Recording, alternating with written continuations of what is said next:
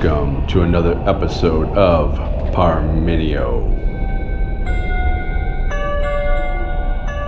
Value-based decision-making styles. Bezos, Benioff, and Reed Hastings. What can we learn from them? What we're going to discuss on this episode of the podcast is value-based decision-making models and how they are derived from the values of the organization, the values of the leader of the organization. We're going to review how Bezos does it, how Benioff does it, and how Reed Hastings does it, and what we can learn from that. On our past episodes of the podcast, we've talked a lot about the agenda of the CEO and what that's comprised of, and basically the vision, the values, the objectives, and the measures. Values are a powerful and what many call an invisible force of an organization. They are what define and help promulgate the culture of an organization. They are a powerful force that can be for good or bad, depending on what those values are. Values, in terms of how they can be used to define a decision-making model or method in an organization, is a powerful force when used correctly, as we're going to see from the examples. But values can also be a very negative force if they aren't nurtured in appropriate ways and not codified to sustain effective decision making. And a quick example I've experienced myself in a very large organization, multiple $billion of revenue annually. And within that organization, there was never any explicit leadership talk about decision making, about how we make decisions, about the values that we use to make our decisions. Yes, there were processes in place from check marks on investments and pricing and whatnot, but there was no value derived in terms of explicitly derived decision-making system. There were values in place. They were just not good ones for decision-making. And what the values were that were in place were that there was a consensus-driven model. It was a model that did not value accountability and responsibility. So kind of how decisions were made was that they would be tossed around and everybody would converse and put their 2 cents in. And once they had reached consensus from everybody, a decision would be made. And since everybody agreed on the decision, even if it went bad or it was wrong, no one would be ever held accountable. And it was a very slow moving process as well, as you can imagine, because it was consensus driven. It was not an effective decision-making model tied to positive values. It was tied to values, all right. Values that were not conducive for making decisions in a decisive manner where people would be accountable for those decisions, and decisions made with good judgment and context. All right, so what we want to look at here is how Bezos, Benioff, and Hastings have used their values to make effective decision-making models and methods within their organization. And we're going to talk about what we can learn from them, the tactics that they put in place to codify them, the teaching, the learnings, and the policies, so that they can create effective and powerful decision-making methods in their organization. What we're also going to do before we get into looking at Bezos, Benioff, and Hastings models is we're going to go through a couple of things. Number one, we're going to look at a study that Bain & Company did on decision making within an organization and what it leads to in terms of their analysis and their findings. Second, I'm just going to give a quick scenario example to demonstrate how values can be used in a powerful manner to make decisions in a decisive manner that align with our values. And then we're going to go into Bezos, Benioff, and Hastings, and then we're going to go through a practice exercise that you can use to hone and sharpen your skills in terms of how you use values to construct a decision making style of your own, or how you could use it with a partner in an organization. Okay, so Here's some research that Bain and Company did. They've done a lot of work on decision-making styles and models. This is from a 2008 project and study that they did. And what they did is they looked at 760 companies. Most of the companies were over $1 billion in revenue. And what they did was they evaluated each company on 4 criteria. And the criteria was this. Number 1, decision quality. And that means that the decisions had a positive or negative outcome, all right? Number 2, speed. How fast are they making their decisions relative or to competition, relatively faster or slower to competition? Number 3, yield, and that means that the decisions translated into actions taken after the decision was made. And number 4, effort, and that's time, trouble and expense that is put together to make the decision, right? The investment in the decision. What they found out was that decision effectiveness, based upon those 4 criteria, was positively correlated to financial performance at a greater than 95% confidence level. So they found a strong correlation to decision effectiveness and financial performance. Obviously, there's other things that go into being a successful organization. But decision effectiveness, obviously, as we think about it, is an important and powerful tool. Just some other factors from their results is that the top quintile companies, on average, scored 71 out of 100 on their composite, so room for improvement. And the bottom 4 quintile in combination scored an average of 30 or lower. So 30 out of 100. Most companies were scoring in that zone. So lots of room for improvement on their decision-making models. Okay, so before we get into Bezos, Benioff, and Hastings, I want to just walk through a quick scenario to describe and illustrate how powerful values are. So for example, here's a quick example. I'm going in, I'm interviewing for a role as a chief of staff. And within that interview, I want to make sure that the role aligns with values I have and want to bring to the table as a chief of staff.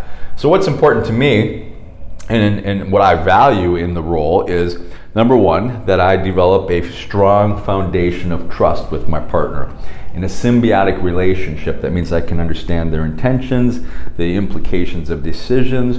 What is coming next based upon what is happening, so I can anticipate and be a much more effective chief of staff. So that's important to me. It's the idea of the horse and rider. Also important to me is developing deep insights into their agenda, their vision, and how they articulate it, what it really means, their values, their priorities when it comes to objectives, how we're measuring things and setting goals. I really want to understand those things, because these 2 things, me developing a strong foundational trust in a symbiotic relationship and having a really in-depth understanding of their agenda, is going to allow me to be a much more effective chief of staff. Another thing that's valuable to me is being decisive and a bias for action and getting things done and moving forward and developing confidence within the organization and momentum. All right, so as I'm speaking with the hiring manager and talking about things, they ask me for some of the things that I envision in terms of the role, and I talk about doing a shadowing exercise and an observation, moving from observation to participation. I talk about getting an in-depth understanding of their agenda. And they tell me that, well, those all sound good, that they have a lot of projects and initiatives piling up on their desk, and they're just not going to have time for any of that right now. And they really need their chief of staff to come in and just power through projects and initiatives and get them done. So as I'm listening to this person, my potential boss and partner, articulate how they think about the role, I can clearly see that it doesn't align with the values that I have in terms of the role and how I think the role should be done. And so I can make a decision based upon that in a rather prudent manner. And I can let them know that kind of how they're describing the role doesn't align with the values I have for the role, and that I don't foresee it going forward as being a worthwhile use of time for either of us. So I can use my values to make a decision. I can be decisive in this because I'm anchoring it to the values that I have about the role, and it allows me to make a decision that benefits myself and my partner, because I'm not going to be a good fit for that person anyways. And so that's how I can make a decision about that. We can see from this example, if we anchor our decision-making methodology to our values, and we can understand how we use that to make decisions, it can be a very powerful force. All right, let's get into Bezos, Benioff, and Hastings and what we can learn from them, their decision-making policies and approaches, and what their values are, and how they put them into place. We're going to start with Bezos. We've talked about Bezos quite a bit on some other podcasts and his decision-making style. And so there's three kind of core points he talks about. Number one, we only need 70% of the information to make decisions.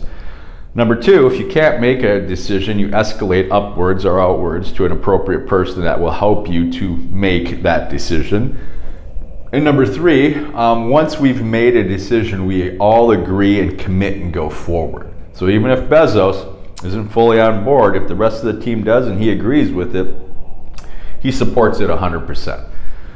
All right, so when we're looking at this, and that's kind of the policy that they articulate within the organization, what are the values that are supporting this policy and this approach? Well, number one, we can see that Bezos values speed and getting things done and not getting bogged down in a whole bunch of information. And we know that Bezos kind of has that mentality, and speed to market and getting through the operating cycle at faster cycles gives you an advantage in the marketplace. So we know they value that. We know that they also value unity and alignment, because once you make a decision, we all go forward together as a team. Nobody's trying to sabotage it, and that's part of their culture and approach, and it's what they value. Also, at a deeper level, when they talk about the 70% of the information, in order to know what that 70% of the information is, you have to have judgment, context, experience, mental models. So there must be an element in there that they have to value, understanding the context of anyone's situation. Obviously, if you're making decisions like an acquisition or a new product launch, you understand, if you've been through those experiences many times, what the key factors and the key information that you need to make decisions is, and you learn from those things. So as you're a new person in an organization, if you're not aware of what the 70% is, you need to seek out and help people inform you so you can become more knowledgeable about the decisions related to your area, so you can use your judgment and context. So we know those are some of the values that help to promulgate this policy of Bezos. All right, let's move to Benioff and what we can learn from their decision-making style. We know that Mark Benioff definitely values the V2 mom. Everybody in the organization puts a V2 mom together, and we know they like to use the V2 mom as an anchor to their decision-making processes and approaches in the organization, and it works as a good tool. If I know what the vision of the organization is, where we're moving, and I know what our values are, and I know what our priorities are, the things we have to get done, and the methods, and I know how we're measuring things and how we set goals, it allows me to use that as a good framework for decision making.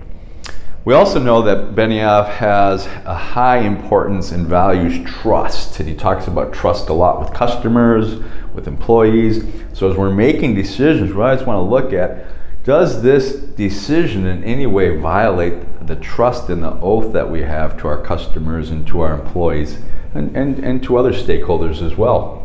We also know that Mark Benioff values vision and alignment a lot. He talks about that. He also talks about over-communication. So these are all values that you can put into place in which people will use within the organization when making decisions. And if you're using the V2 mom as your core basis for making all your decisions, you should know that it will have a strong alignment to the values of the organization, to the vision, and to the priorities and the objectives that have to be done. So it's a great tool, and it helps to illustrate the things that are valued within Salesforce.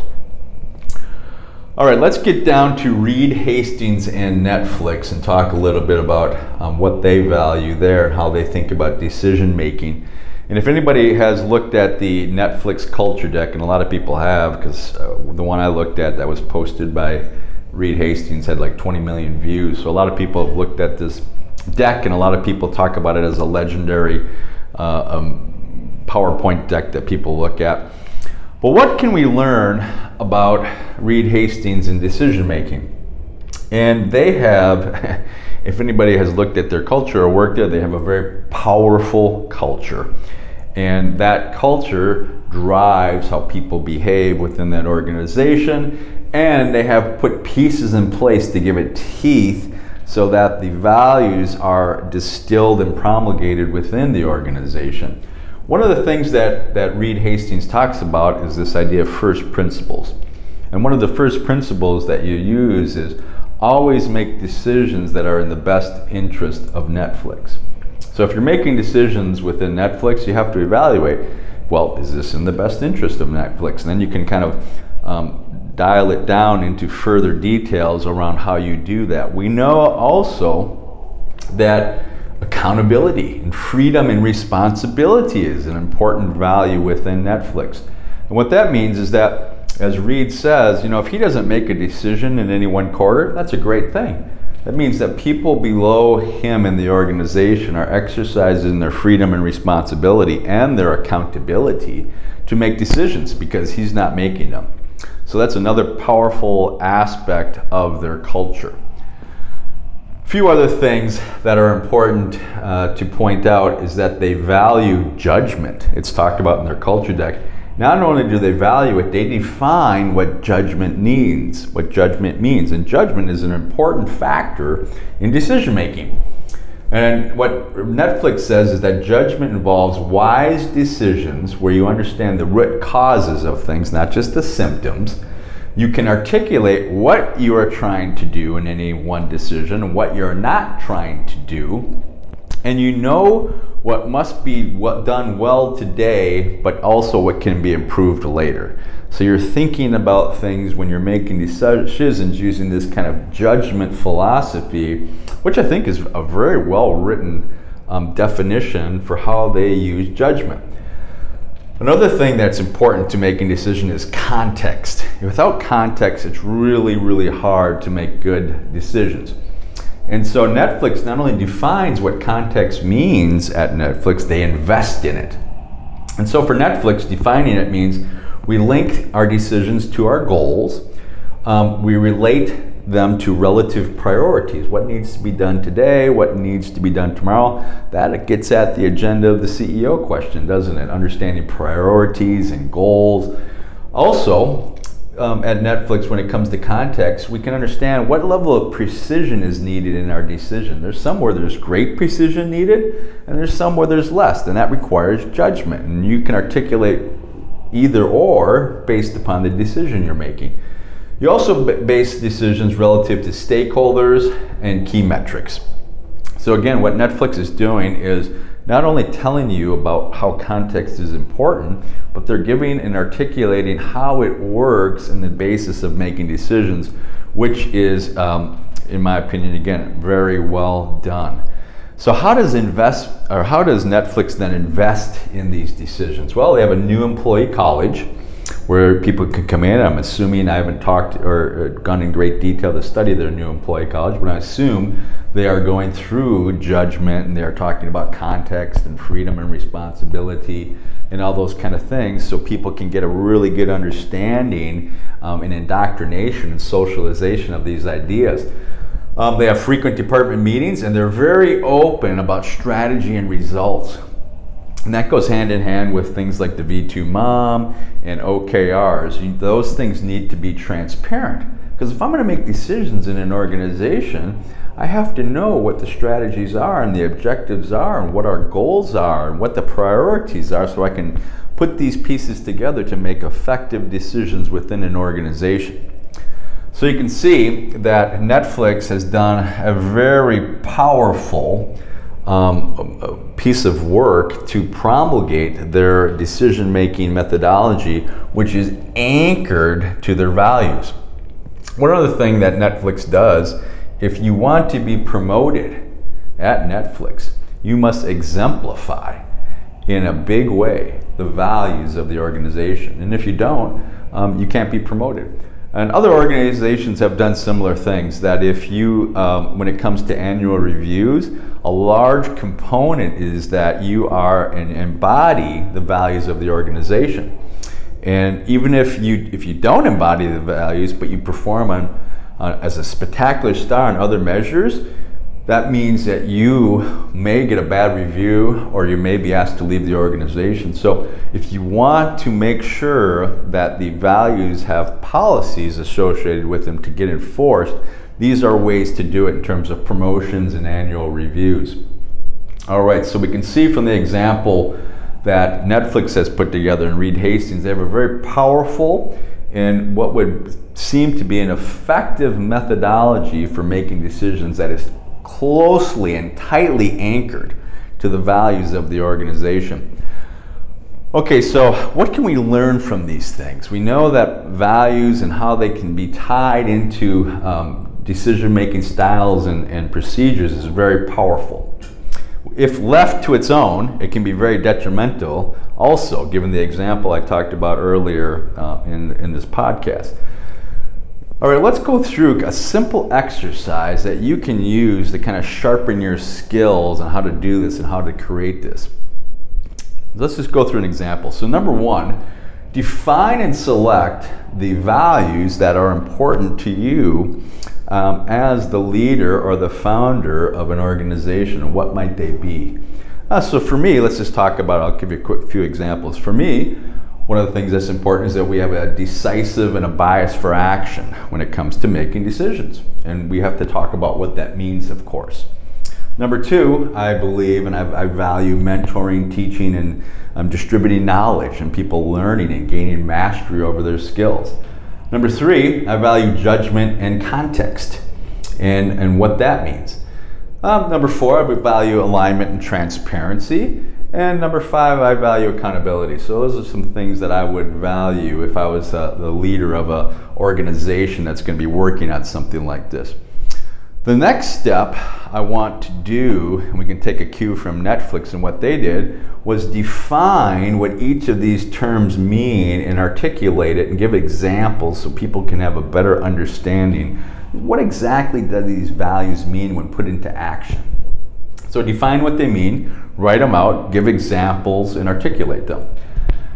Number three, think about what the training or educational needs would need to be in an organization then to support these concepts and these values in terms of how you would use it to define a decision-making style that is simplistic enough for people to understand, right? But to have some level of depth so people have a greater understanding of how it actually works, okay? And you want to develop kind of some talking points about it, and that's kind of the final step. All right, so step one is define what your values are, write them down, 3 to 5. Define these terms and articulate them in a greater way to give them some heft and meaning for people to understand. Okay, so you do that. Think about how you can develop training and educational needs and also policies associated with them in your organization. And then how to wrap it up and how you talk about them in a simplistic manner so people can understand. You know, here's our decision-making policy. We know what Bezos is, we know what Benioff is, we know what Hastings are. They're all simplistic enough so people can understand them. And then with training and mentoring and education and transparency and alignment, you can make these powerful tools. So that's an exercise you can go through to sharpen your skills in doing this. A couple of points. Number one, if you're working in a smaller organization, perhaps a startup that's growing, and these values and a decision-making method and style hasn't been explicitly codified yet, this is a good opportunity for you to approach your partner and talk about it and potentially do it. Your partner may not be ready or may not realize the value in doing it, but it's helpful to kind of lay it out and put out some landmarks associated with it. If you're going to do this in an organization, obviously you can't do it without the leaders' support, 100% support behind it, because it's difficult and hard to do these things. It's not easy.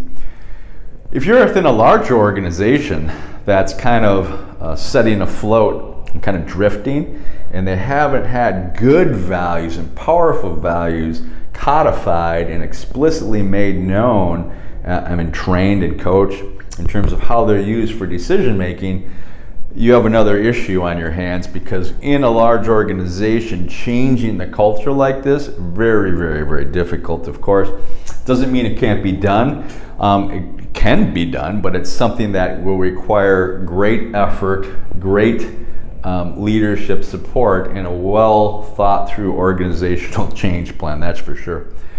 Anyways, that's the podcast for today. We greatly appreciate everybody out there taking the time to listen to it. Please give us any feedback, if you will. We always like to listen to that. And thank you once again for listening to another episode of Parmenio.